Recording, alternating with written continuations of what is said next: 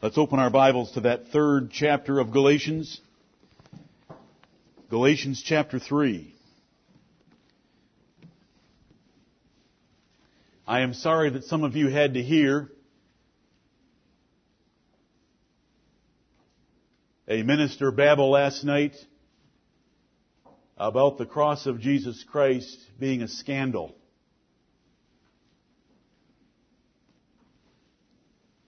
The Lord Jesus Christ died a covenant death for His people, and it was a totally successful mission by the Son of God to save everyone that the Father had given Him, and not a single one will be lost, but they will all inherit eternal life, and He'll raise up their bodies again at the last day. Amen.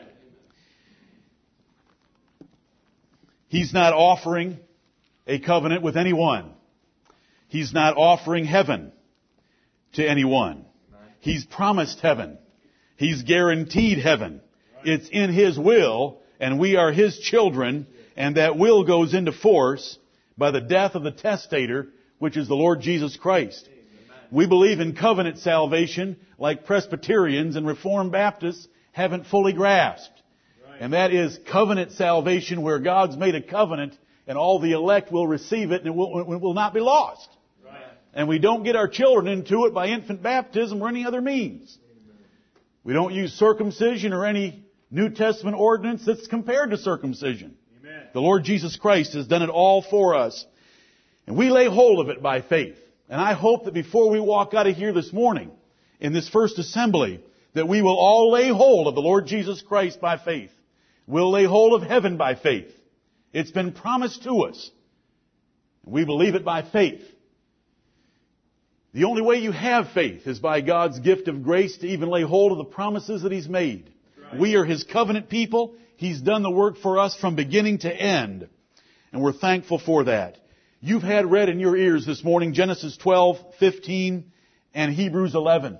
Those passages describe Abraham leaving the land of the Chaldeans to go into the land of Canaan. God called him, and he went.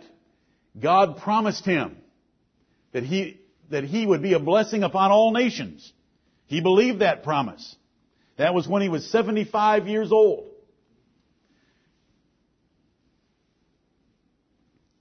That's an important number to remember if you like Bible chronology.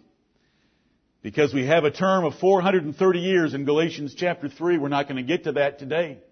But we have a term of 430 years that you want to remember what that means and how it differs from the 400 years that's used in the book of Genesis. The 30 years difference are from Abraham at 75 and Abraham at 105 at the weaning of Isaac. But that's a sideline that you can take care of on your own. Brethren, there were promises made to Abraham. Promises of a seed. Promises of nations being blessed. Promises of destroying his enemies and possessing their gates. Promises of a seed as multitudinous as the stars of heaven. And promise of a land. All those promises are ours. Amen. We are accused at times of spiritualizing the Bible. Thank God for spiritualizing the Bible. It's a spiritual book written by the Holy Spirit for spiritual men who are looking for spiritual blessings. Right. We are not looking for the reformation or the increase of the nation of Israel on a piece of profitless sand at the eastern end of the Mediterranean Sea. We're looking for heaven. Amen. We're looking for a city that hath foundations. We're looking for a heavenly country. Amen. We're strangers and pilgrims here and all that this world has to offer. We look for a continuing city, as Hebrews 13 tells us. Those promises are fulfilled in Jesus Christ, our Savior. Amen. Every one of them.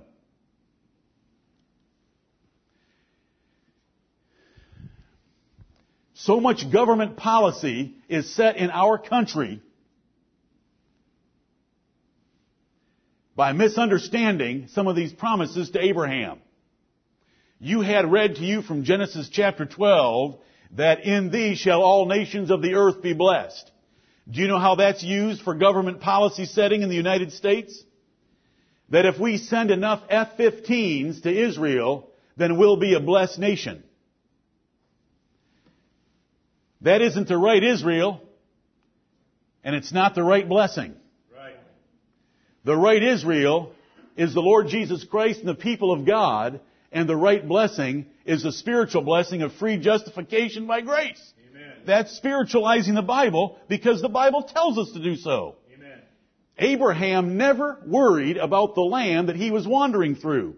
Even when he looked north and south, east and west, he knew that that was just a little temporal, meaningless fulfillment in comparison to the heavenly country that he looked for. Right. We have that explained to us so well by Paul in Hebrews chapter 11. Amen. Those of you Bible quizzers that in 2 months get to memorize Hebrews 11, I hope you're excited by the reading that we just had from those verses 8 through 19 about the fulfillment of these promises in Abraham. Jesus Christ is the seed of Abraham, and if we are Christ, then we're Abraham's seed according to the promise. Amen. Galatians chapter 3 is going to teach us that. All nations being blessed are Gentiles being justified by the free grace of God and believing the gospel message about that justification. Our enemies being overwhelmed are the enemies of the church of Jesus Christ, including the devil and his angels, because that palace of the devil has been entered into by the Lord Jesus Christ when He rescued us. Right. Amen. The many as the stars of the sky and the heavens for multitude is the multitude that no man can number that's described in heaven. The land is heaven itself. And as our brother just prayed, the preview of it that we get in the church of Jesus Christ. These promises are described in Galatians. I would never think of Galatians chapter 3 as a message about death and heaven. But it is definitely a message about death and heaven, because in Galatians chapter 3, all the things that Abraham looked for and the eternal inheritance that we want and need are described here and how we get them. Amen. And we do not get them by the works of the law. We get them by the work of Jesus Christ for us through a system of religion that is based on God's grace through Christ's work that we lay a hold of by faith. Amen. And that is what's being compared to the works of the law. Galatians chapter 3 is not the Apostle Paul dealing with the theological knot of whether faith is the conditional means of justification or whether it's the instrumental means of justification, because Paul had never worried about such a thing. He's comparing a system of religion, the religion of Jesus Christ, the full gospel, that God justifies the ungodly by grace. And the evidence of that is the faith that they have in the God that promised to do that. Versus trying to keep the works of Moses by being circumcised and following his dietary laws. And that is what you need to keep in mind as we go down through this chapter and see the word faith. The word faith is hardly used in Galatians chapter 3 as simply your believing. The word faith is used as a religious system of Jesus Christ. The full gospel of Jesus Christ.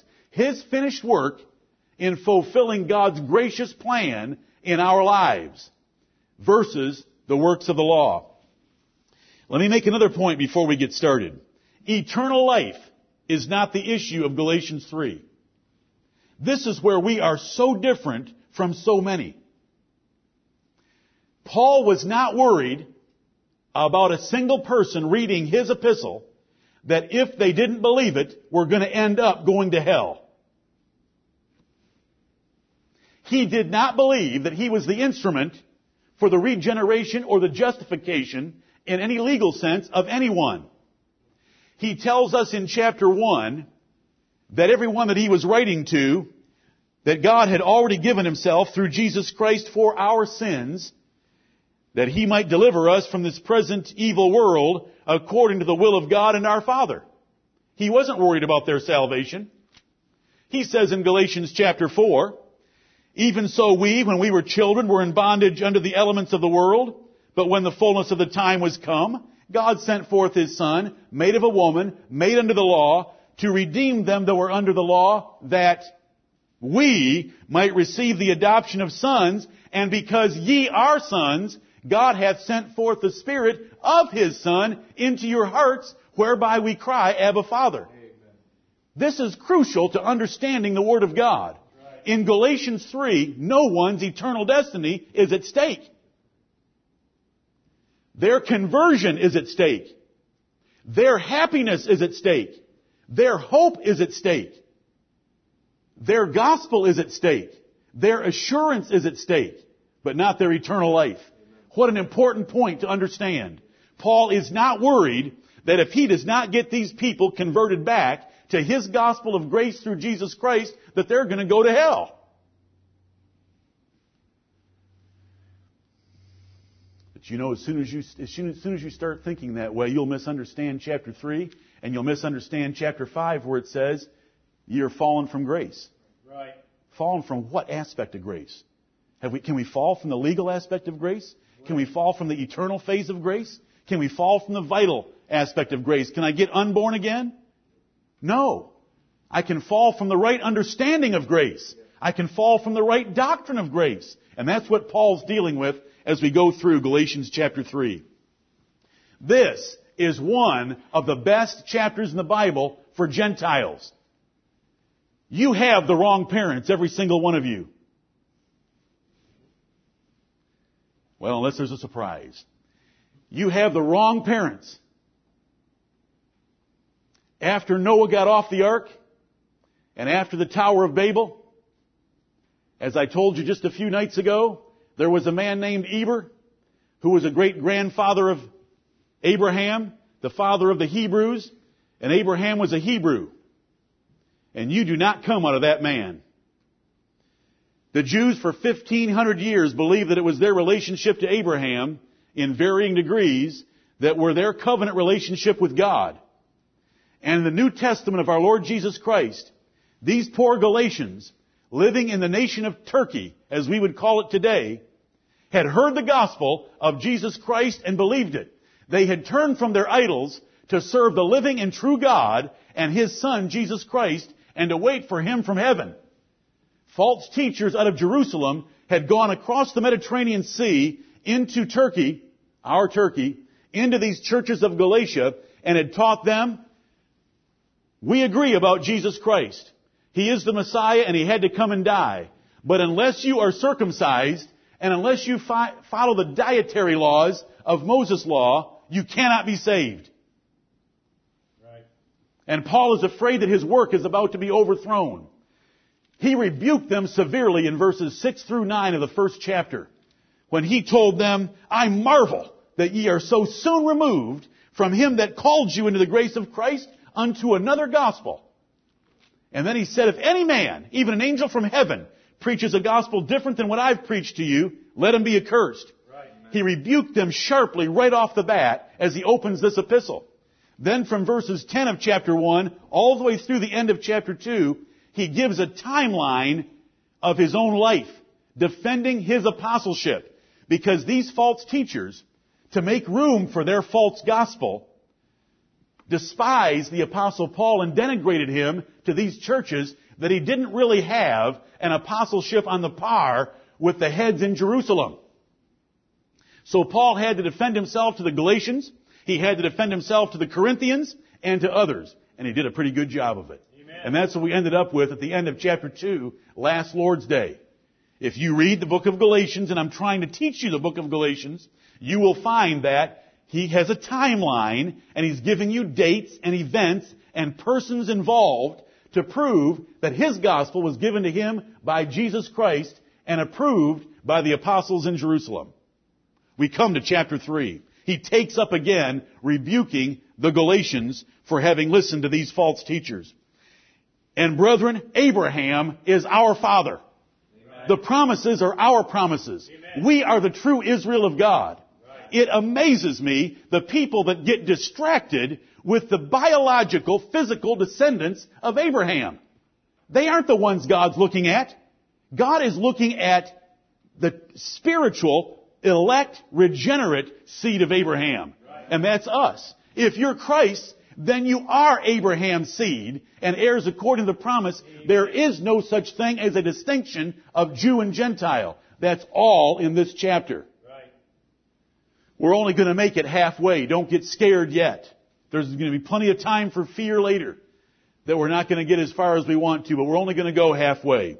O foolish Galatians, who hath bewitched you that ye should not obey the truth, before whose eyes Jesus Christ hath been evidently set forth, crucified among you? O foolish Galatians. Let me briefly say, there's a proper place to call a man a fool.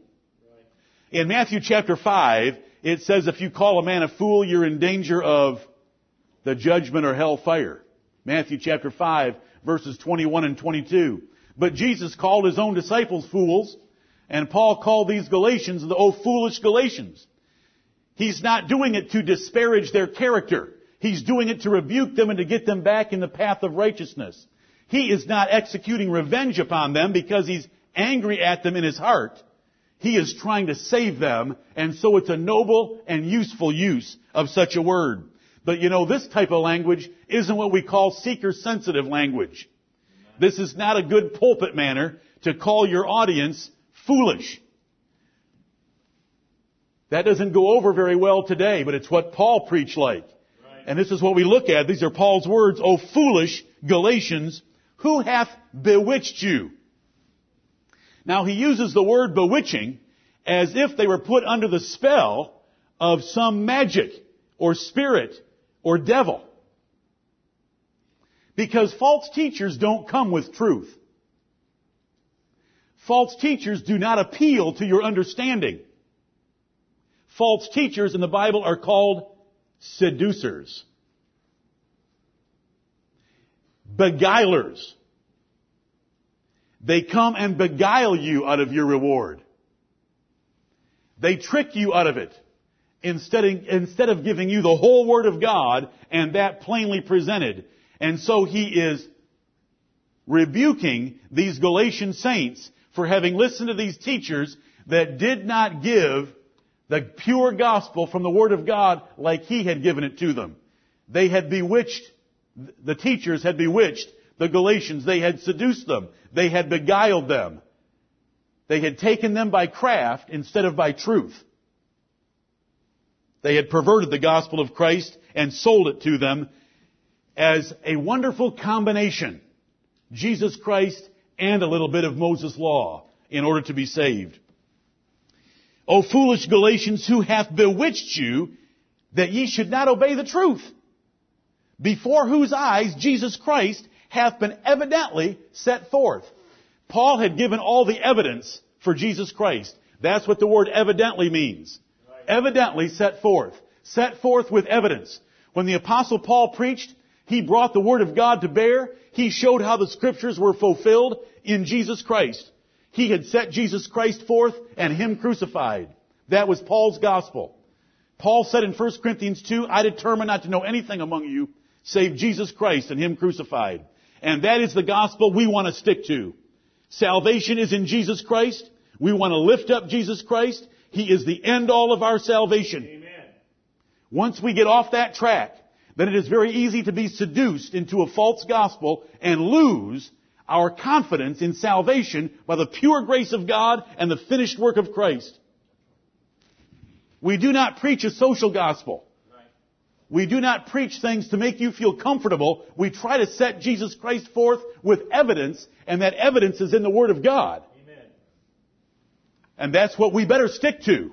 And that's what Paul stuck with, and he knew that those believers in Galatia that had been baptized had seen that clearly. He had proved it to them. But they had been bewitched from obeying that gospel. They had failed to follow through and to continue in the word that had been given to them.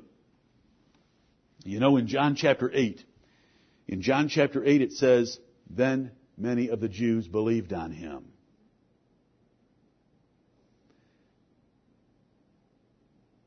Did Jesus say, my Father in heaven is so excited about how many have made a decision for Jesus today? In John 8:32, He said, if ye continue in my word, then are ye my disciples indeed. Right. There's a big difference between a disciple who's only a professor and a disciple indeed who continues in the word of Jesus Christ. That's what's right here. These Galatians had been bewitched from continuing. If you're familiar with John chapter 8, you should know what happened next. It says that many of those Jews believed on him, and he spoke to them and said, "If ye continue in my word, then are ye my disciples indeed, and ye shall know the truth, and the truth shall make you free." And they blew up. Right. They said, "We've never been in bondage to any man." There they were, serving Rome and paying taxes right and left, but they were never in bondage to any man. There they were, afraid to leave the synagogues because the Pharisees would rebuke and criticize them, but they weren't in bondage to any man. And you know what? Over the next 10 verses, Jesus found out that they were all the children of the devil. Right. They said, "Abraham's our father, and we've never been in bondage to any man." He said, "You don't act anything like Abraham." By the time he got done, he said, "Ye are of your father the devil, and the lusts of your father ye will do. He was a murderer from the beginning, and so are you." And they ended up killing the Lord of glory. Right. The Bible tells us that the evidence of eternal life is not a momentary decision made during some invitation at some so-called altar in a New Testament church. It is by continuing in the Word of God and living a faithful life to Jesus Christ. That's the evidence of eternal life. These Galatians had been moved away from that. Paul was pressing them back to it. And how did he do it? He rebuked them for having left the gospel that had been set forth with evidence to them, showing Jesus Christ crucified, and in that crucifixion, all their sins had been put away, and they had eternal life through the gift of God through Jesus Christ our Lord. That's what verse 1 is teaching, as Paul goes back to rebuking the church. Now he begins a set of arguments, and there are 5 arguments in 5 verses, and they show the rhetorical genius of the Holy Spirit of God and of our brother Paul. These are rhetorical questions, and they're powerful. And they look at each one looks at a different angle of the foolishness of these Galatians. Verse 2. "This only would I learn of you.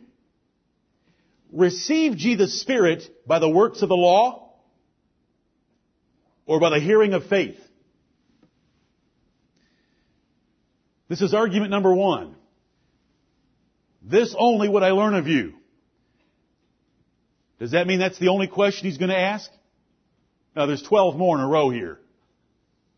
Before you can get out of this short epistle, you've got 12 more questions. But you know, we say this all the time. I just want to know one thing. And then we go on and ask about 10 more questions after we get that one thing out of our poor child that's done something wrong, and we want to figure out all the circumstances and details around it. I just want you to understand that the Bible is written in a way that we can grasp every word of it. Amen. This only would I learn of you. And he's going to ask a whole lot more questions, and we do the same thing. This only would I learn of you. Received ye the Spirit by the works of the law, or by the hearing of faith? First of all, let me jump to the hearing of faith. The hearing of faith. You can't hear faith. Whenever we look at the Word of God, we better look at every word and understand that word in its sense, not its sound. Right. Faith is believing that God is and that God is the rewarder of them that diligently seek Him. Faith is the evidence of things not seen, the substance of things hoped for. That's what faith is. Can you hear faith? What does it sound like? Can you hear faith? What's the hearing of faith? Hear faith is used for the religious system of Jesus Christ. Right. The hearing of the gospel of Jesus Christ. The hearing of God's grace in justifying the ungodly through the finished work of Jesus Christ. That's what faith is used for here. This is a metonym, where the means of hearing the gospel is used for the gospel itself. Metonyms are things we use all the time. When we say that the Kremlin did this or said that, well, the Kremlin has never spoken a word in its life. The Kremlin is a building in Moscow.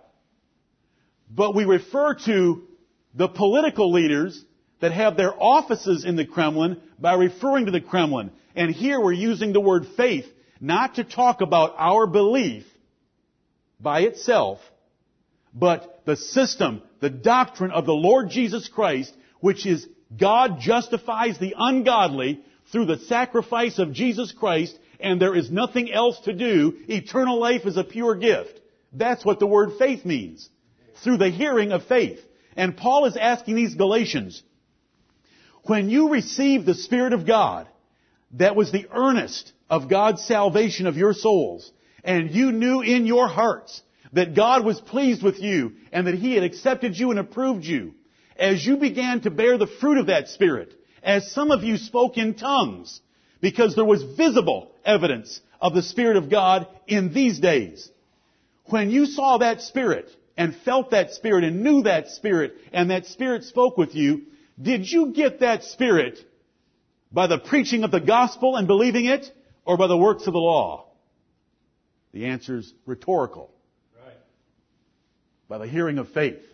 And what does that mean? It was when we heard about Jesus Christ, the Son of God, dead, buried, and risen again for our salvation, and when we were baptized in His name, is when we received the Spirit. We never got anything like that from hearing about the works of the law. These guys that came out of Jerusalem and told us we needed to be circumcised and couldn't eat pepperoni pizza anymore, when they came, we didn't get any Spirit from them. That's the answer, and that's verse 2. That is powerful. What did you get from these teachers that are teaching you about the works of the law compared to what you got when you heard the gospel of Jesus Christ? Nothing. Argument 1. Galatians 3:2. This only would I learn of you. Oh, he's got a few more questions.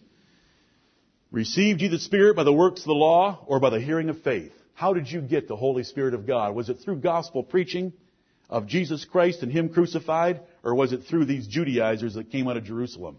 Verse 3. Are ye so foolish? Having begun in the Spirit, are ye now made perfect by the flesh? Argument number 2. Are ye so foolish? Now the first argument should almost be enough. They got the Holy Spirit of God by hearing the gospel preached. Now he's just asking another little angle. See, he did want to know a few more things in verse 2, didn't he? He did want to learn something more from them.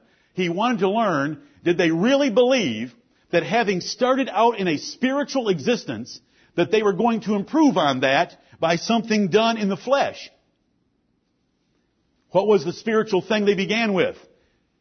They heard a simple message preached about a crucified man in Jerusalem named Jesus of Nazareth. There was no entertainment.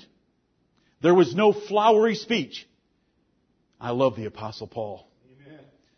You know, whenever I realize that I have a hair lip and I'm not very eloquent, all I have to do is say to myself, I didn't even have to determine what Paul determined. You know, Paul determined that he wouldn't use eloquence because he had it. I didn't have to do that. I just ended up where Paul was by choice. I ended up there by God's choice. Paul dumbed his presentation down to where the only reason you would ever believe it is because the Spirit of God was in your heart, and that Spirit of God was telling you that's the truth of the gospel. You know, today they want to modify the message in every way they can to attract a larger audience. Paul did everything in his power to dumb the message down to send that audience away. He says that in 1 Corinthians 2 so that your faith would stand in the power of God and not in the wisdom of men. Right. An eloquent man, a charismatic man, can easily get other men to follow him. Easily. Watch Joel Osteen tonight. He's as smooth as butter.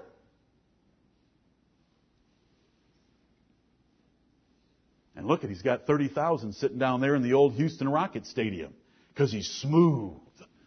And they love those smooth men. We don't want to be smooth. We want to preach the Lord Jesus Christ, and we want to preach Him for a number of minutes, and we want to preach Him in a plain way. And if you don't love the Lord Jesus Christ, I'm going to be boring, and you can go your merry way. Right. Then we'll both be happy. And I trust by the grace of God that every one of you here this morning with the Spirit of God want to hear about the Lord Jesus Christ. This second argument in verse 3, are you so foolish, having begun in the Spirit? You had a man come and preach to you about Jesus of Nazareth. You believed that message. The Spirit of God increased and quickened your soul, not regeneration, increased and quickened your soul into you grasping a hold of that. You love the spiritual message of the Bible that I gave you. Instead of thinking of a nationalistic future for Israel or anything like that, you heard about heaven and spiritual blessings in Christ. It was all spiritual, and you think you're going to improve that now by going down to the doctor's office and having some outpatient surgery and not eating pepperoni pizza anymore? Are you going to do some things in the flesh to improve your spirit? What's the answer to the rhetorical question? Having begun in the Spirit, are you now made perfect by the flesh? No way. Not a chance can you improve upon what is accomplished through the preaching of the Lord Jesus Christ by keeping little laws from Moses' books, from Moses' law. The third argument's in verse 4. Have ye suffered so many things in vain? If it be yet in vain, here's his third argument. He said, this only would I learn of you in verse 2, but he wanted to learn something else in 3. Now he wants to learn something else in 4. And what he wants to know here is, what in the world did you Galatians all suffer for when you were baptized and converted when I was there in Galatia preaching the gospel? This is the rhetorical genius of the Holy Spirit. Amen. Look at the arguments he's laying down. Now Paul says, wait a minute. When I was in Galatia, and you pagans left your families, you left your pagan temples, you turned from idols to serve the living and true God, you suffered persecution. There must have been something so significant in my simple preaching of Jesus Christ that it changed your lives, and you counted a cost of discipleship to follow Jesus Christ, and you paid that price of discipleship, and now you are making modifications to avoid that persecution? What in the world has gone on? Have ye suffered so many things in vain? Was all that suffering when the Jews saw you following the monotheistic religion of Christianity and the Lord Jesus Christ? When the Jews saw that and they began persecuting you, you took it. You took it cheerfully. And now you're going back and modifying your behavior to be at peace with them. All that pain you suffered was in vain. What's happened? I'm trying to help you follow the argument. Something's changed. You counted the cost up once and said it's worth paying. Now you're saying it's not worth paying, that it was in vain. He says, if it be yet in vain, unless I can convert you with Galatians chapter 3, 4, 5, and 6. That's what he means with those last words on verse 4. Let's go to the next argument. He therefore that ministereth to you the Spirit, and worketh miracles among you, doeth he it by the works of the law, or by the hearing of faith? There's the hearing of faith again. Faith doesn't hear anything. In the strict definition of words, if we're going to go by primary definitions and what the word faith doesn't hear. The hearing of faith is the preaching of the system of religion called Christianity by the Bible's terms, that God justifies the ungodly through the finished work of Jesus Christ. And there is nothing to be added to that work. That's the hearing of faith.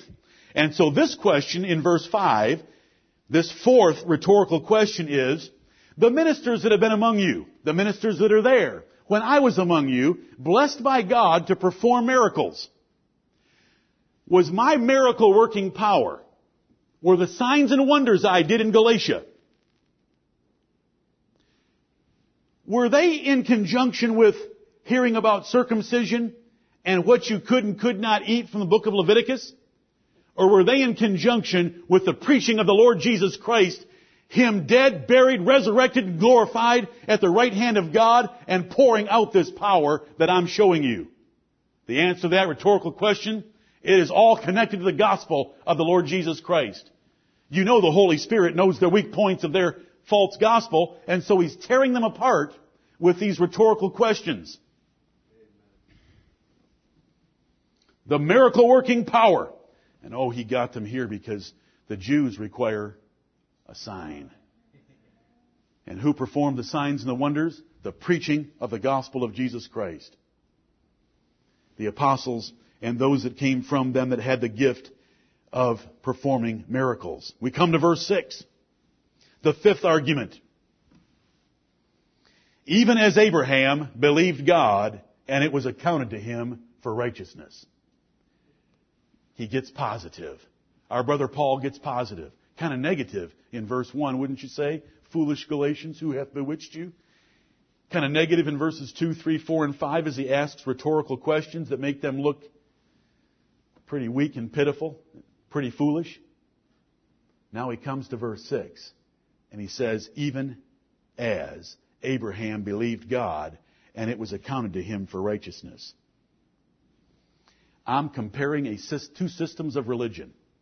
I'm comparing doing the works of Moses from the books of Moses. Genesis, Exodus, Leviticus, Numbers, and Deuteronomy. That's one system. Do the things contained in those 5 books and live. I'm comparing that to God justifies the ungodly through the finished work of Jesus Christ, and men simply lay hold of that by faith in that finished work and that promised eternal life that God gave. I'm comparing those two things, and now that I think about it, that's the same thing that Abraham did. He believed a promise of God by faith. That's what verse 6 is saying. It's the 5th argument. It's a positive one. Even as means in exactly and precisely the way that I'm describing, even as Abraham believed God. The hearing of faith is based on the same type of relationship that Abraham had with God as we're to have with God. God promised things. God performed things. Abraham believed the promises and trusted the performance. He was strong in faith, giving glory to God that what he had promised, he was able also to perform. Amen. Romans chapter 4. There was no offer given to Abraham. There were promises given to Abraham. You can't read of offers in Genesis 12 through 24. You read of promises. God picked that man out and gave him abundant promises. And he believed those promises. Even as Abraham believed God, and it was accounted to him for righteousness. God promised things to Abraham. Abraham heard the promises and believed that God was true and would do those things, and that was counted to him for righteousness. That was the evidence of his righteousness. Right. This is where we differ with the religious world. The Arminian says, your decision of faith is the condition for justification in order to be legally righteous before God.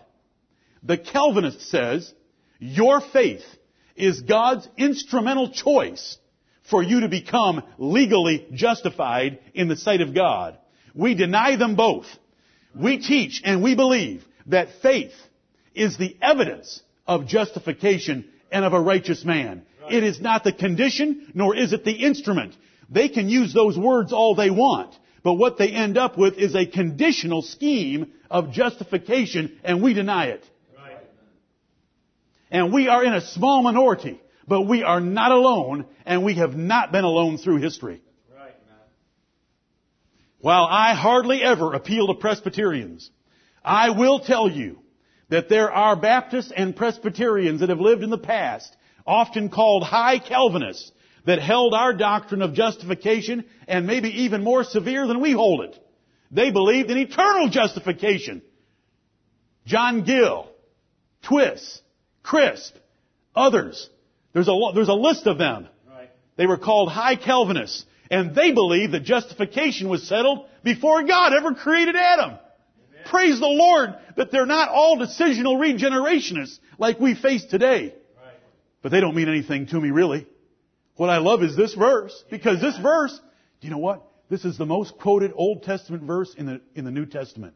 This thing is quoted over and over. This must be important. You think? This is the most quoted phrase from the Old Testament in the New Testament. Oh, you think you can get through Romans 3 and 4 with just finding it once? How about twice? You think you can find it in James? You think you can find it throughout? This is the number one statement.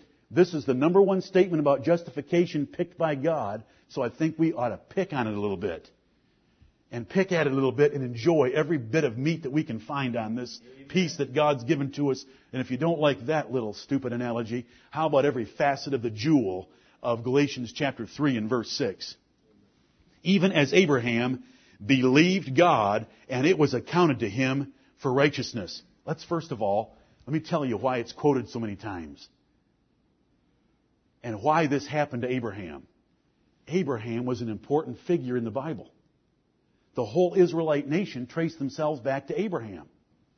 If you can show a Jew how Abraham was saved, or how Abraham proved that he was a just man, that's the weightiest argument you can give a Jew. Right. It gets better than that. Oh, brethren, this is the Holy Spirit.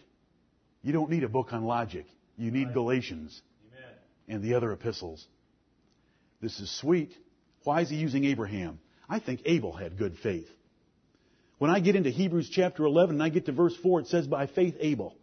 Abel was facing that older brother of his. That was a pretty tough decision he had to make, that he was going to bring an offering that was different than his older brothers, and he died for it. What's wrong with his faith? Wouldn't have meant that much to a Jew. Right. You pick on it. You show how Abraham dealt with God, and how Abraham was the friend of God, and how Abraham inherited the promises. You find out what Abraham did. You have got a Judaizer by the throat. That's right. Second, when Abraham was given these promises and he believed, Genesis chapter 15, was he circumcised or not circumcised? Not circumcised. Third, when Abraham was given these promises and he believed and he was said to be a just man, had he ever heard of Moses? Nope. Never heard of Moses. How much longer would it take before Moses got down from Mount Sinai? 430 years. Praise the God of heaven. That is why Abraham is such a single figure in the Bible. Why doesn't it refer to David's faith? It lists it in Hebrews 11, but nowhere else do you read about it. Hardly. David's faith was of insignificance compared to Abraham. That is why Abraham is such a focus of attention in the New Testament, because he's so important to Jews and to Judaizers who were claiming we have to be related to Abraham. So Paul just says, okay, if that's your argument, let's look at Abraham. Even as our relationship to God is exactly the same as Abraham's relationship to God. Even as Abraham believed God, and it was counted to him for righteousness. Let's go look at it.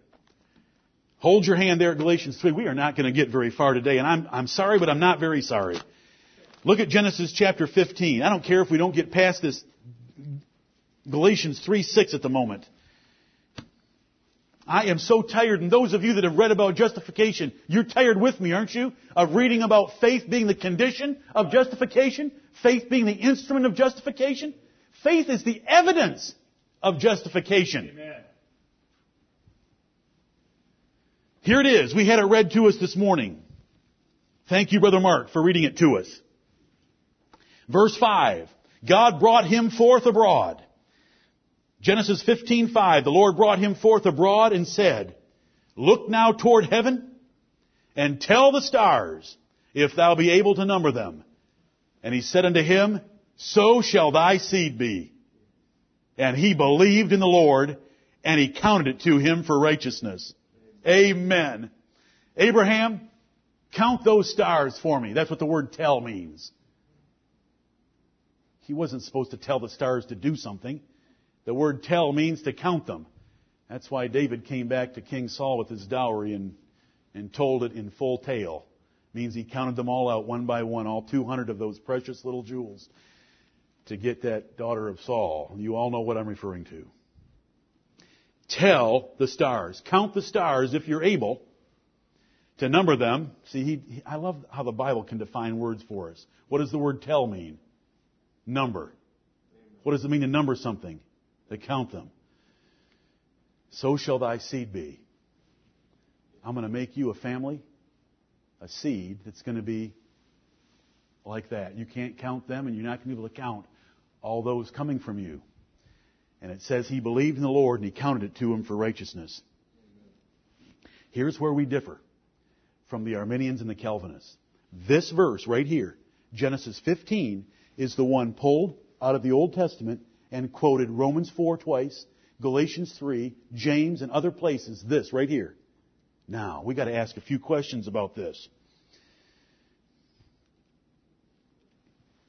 The text says, if we just look at Genesis 15:6, he believed in the Lord, and he counted it to him for righteousness.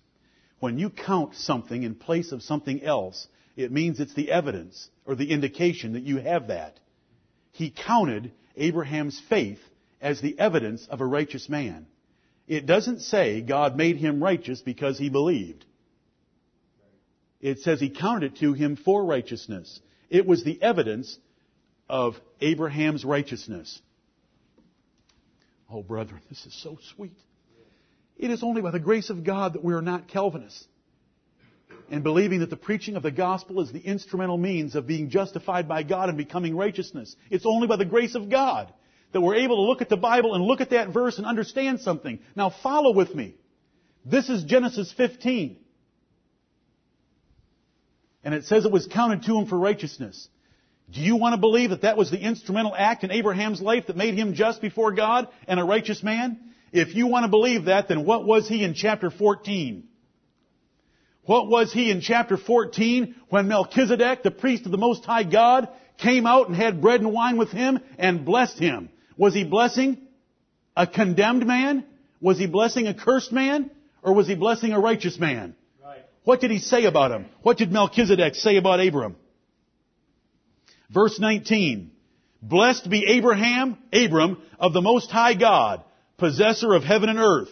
And blessed be the Most High God, which hath delivered thine enemies into thy hand, and he gave him tithes of all. That is, Abraham gave tithes to Melchizedek. Oh, those of you that... My son Jonathan and I had some sweet... It was sweet to me, son. We had sweet time last night in Hebrews 7 because it's one of the next chapters to memorize. You quizzers, you should be fighting to get Hebrews 7. But if you get Hebrews 7, you're going to miss Hebrews 9. See, you ought to be fighting for Hebrews 9 too. Hebrews 7 was so good. We memorized a few verses together last night. We were alone for a while. And I said, son, all 28 verses are the priesthood of Jesus Christ as a priest forever after the order of Melchizedek. They're wonderful verses. That religion that resides in St. Louis, that thinks that man, that effeminate man that stands up there in his pajamas and holds God up as a cracker, that is necessary to save a man and stand between God and men. There is one man that stands between God and men. It's the Lord Jesus Christ. He's the only mediator. He is the only priest. He is the only high priest. Any religion in the New Testament that says they have a priest is manifestly false on that grounds alone. Amen. There is no priest mentioned as any office in the New Testament except one, and he's a priest forever after the order of Melchizedek. Amen. The order of... My son was wanting to know about the order of Melchizedek. Well, it's a little bit better than the order of Aaron out of the tribe of Levi. Just a little. About 20 reasons in Hebrews chapter 7. It's precious, precious truth. But we're dealing with this precious truth right now.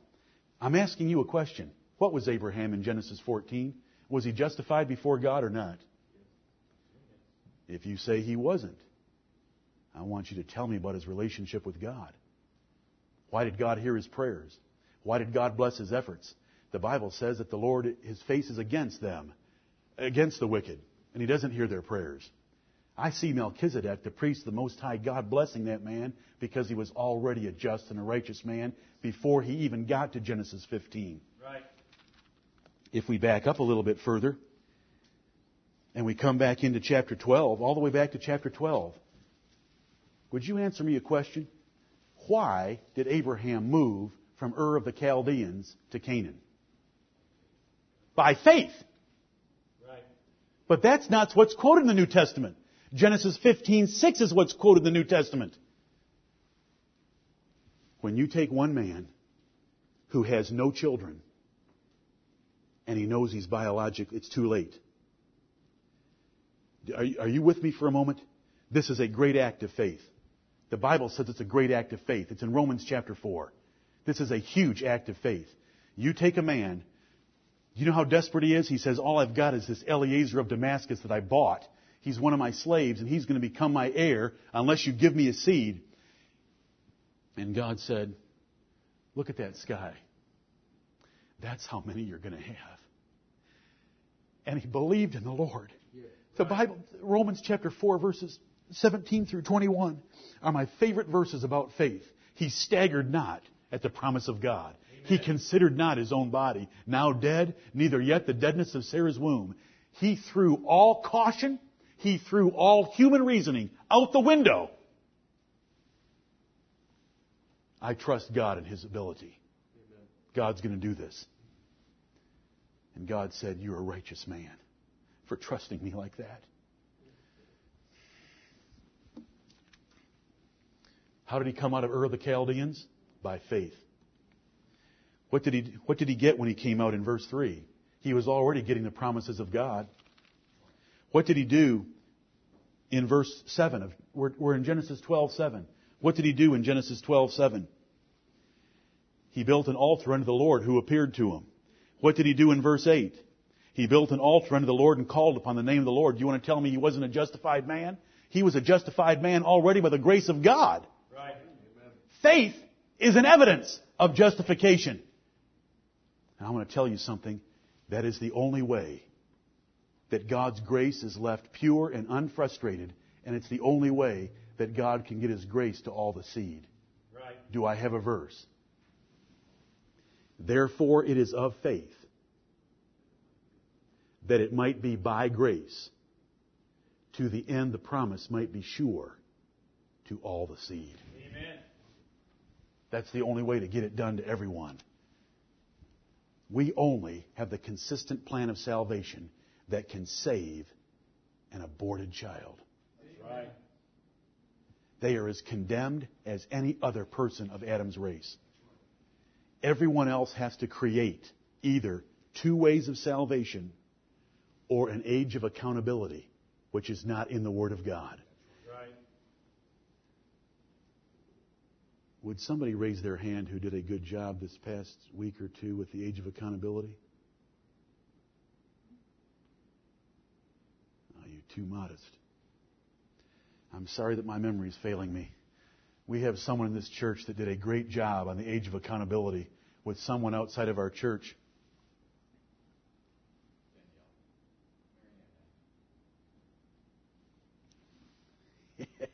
Yes. Marianne Nappy. I just can't believe that you're going to say that abortion clinics have put more people into heaven than the preaching of the gospel or anything else.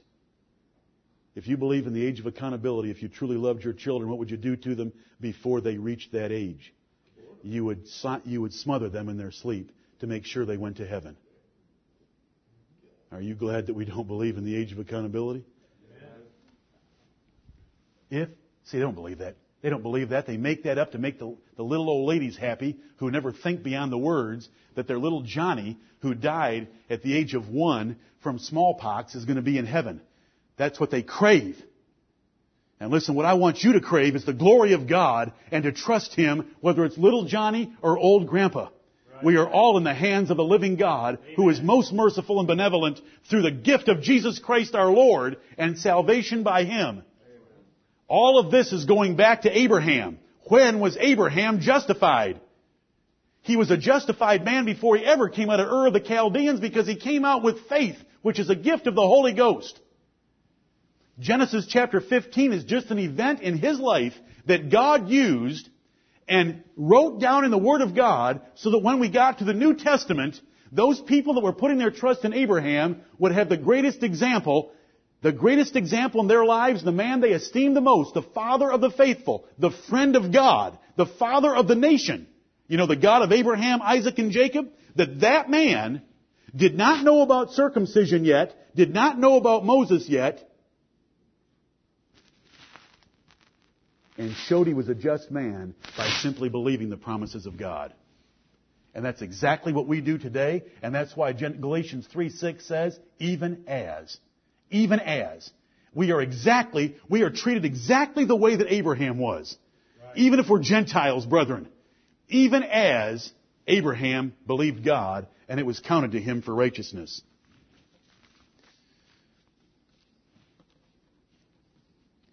If this event was his conditional or instrumental justification, then he was a condemned pagan in his previous acts of worship, wasn't he?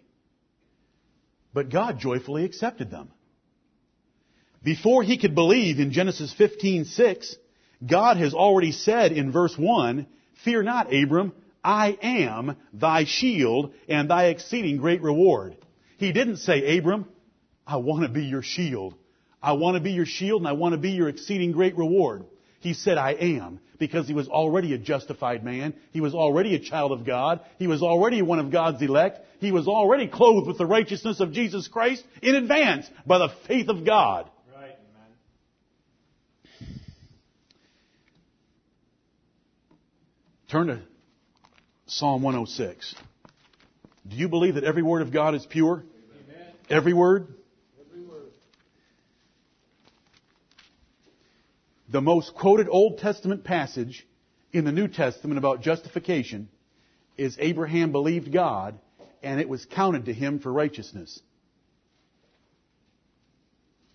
If that verse means that Abraham's belief is what activated, brought into force, energized, confirmed his righteousness before God, then Phinehas became a just man and righteous before God by Moabite, Israelite, shish kebab.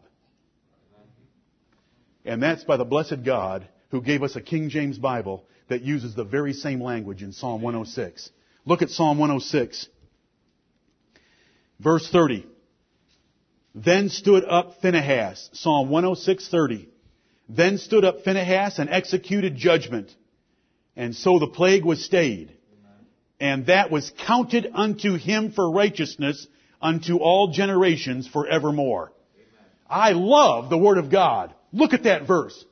That is where we will hang our doctrine. Because God the Holy Spirit chose to give us the very same language in Psalm 106 as is used in Genesis 15 and quoted 5 times in the New Testament. It was counted to him for righteousness. Is that what made Phinehas a righteous man before God? Is that how we get to heaven? Is that how we become just? Is that justification? Taking a javelin, running into a tent, and impaling 2 people in an act of whoredom.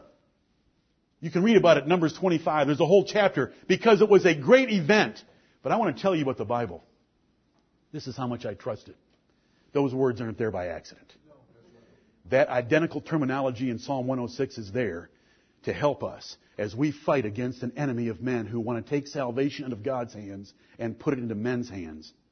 Calvinists are sacramentalists. If their preachers do not carry their gospel to everyone on earth, they cannot be justified.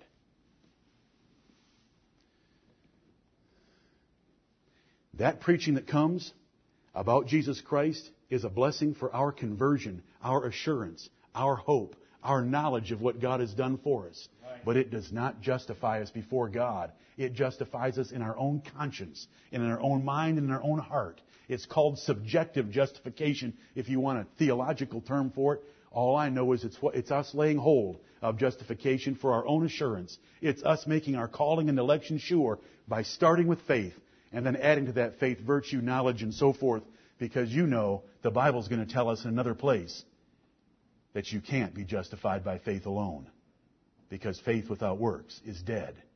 And so if you make faith the instrument, you better make the works that follow it the instrument as well. And neither of them are instruments, both are evidences. This is what we believe. And do you know why we believe it? Because God's given us His Word and opened our eyes to see it. And I bless and praise His holy name. Why was this event singled out above all others? Listen, since we have the words, counted it to Him for righteousness, why doesn't Romans 4 and Galatians 3 and James 2 have Psalm 106? Remember my 3 reasons. It's not mine, they're the Lord's. There's 3 reasons. Phinehas wasn't the father of Israel, and nobody put their trust in their relationship to Phinehas. Phinehas was circumcised, and Phinehas was keeping the law of Moses. Do you know why Abraham's pulled forward? Because Abraham was the father of the whole nation. They all looked to him for confidence of their eternal life and their relationship with God by covenant. And yet, there he was, before he was circumcised, and before he knew about the law of Moses, believing God, and it was counted to him for righteousness. Even as, brethren, even as Believe on the Lord Jesus Christ, and thou shalt be saved. That is not a statement that if you'll believe on Jesus Christ, you can be born again right now from your state of death and trespasses and sins. That is a statement that if you believe on the Lord Jesus Christ right now, you shall be saved and end up in heaven. Because it's the evidence that you're born again. It's the evidence that you're justified. It's the evidence that you're elect. How do you make your calling and election sure? You take the faith that God gives you and add to it virtue. And add to that virtue knowledge and so forth. And if you do these things, you shall never fall. Right. The reason that Abraham is pulled forward is because Abraham was the father of the Jews. He was the father of the faithful. He was the friend of God. He was the greatest hero. He was the highest image in the eyes of a Jew. And he had never been circumcised, nor did he know about the law of Moses, when God said he was a righteous man. And so Paul could preach to these men that were thinking about going back under the law of Moses, going back to get circumcised, that they wanted to be like Abraham. He points out, Abraham didn't do any of that stuff. That's his argument in Romans 4. It's his argument in Galatians 3. We didn't get very far, but I hope we got far enough that you thank the God of heaven for reaching down into Ur of the Americas and saving you by His grace. And you believe on Him for the evidence of that salvation, and you lay hold of eternal life by believing on Him. We lay up in store a good foundation against the time to come by believing and virtue and knowledge and, from 1 Timothy 6, being willing to communicate and to distribute of our financial resources. 1 Timothy 6 says, you lay hold of eternal life and lay up in store a good foundation against the time to come by giving money to poor saints. You know what? It all works together. Every single one of those is an evidence of eternal life. Not a condition and not an instrument. May Jesus Christ be praised. He's done it all for us. He is our great high priest, and He has saved us with an everlasting salvation. We are neither Arminians nor Calvinists. Praise the God of heaven.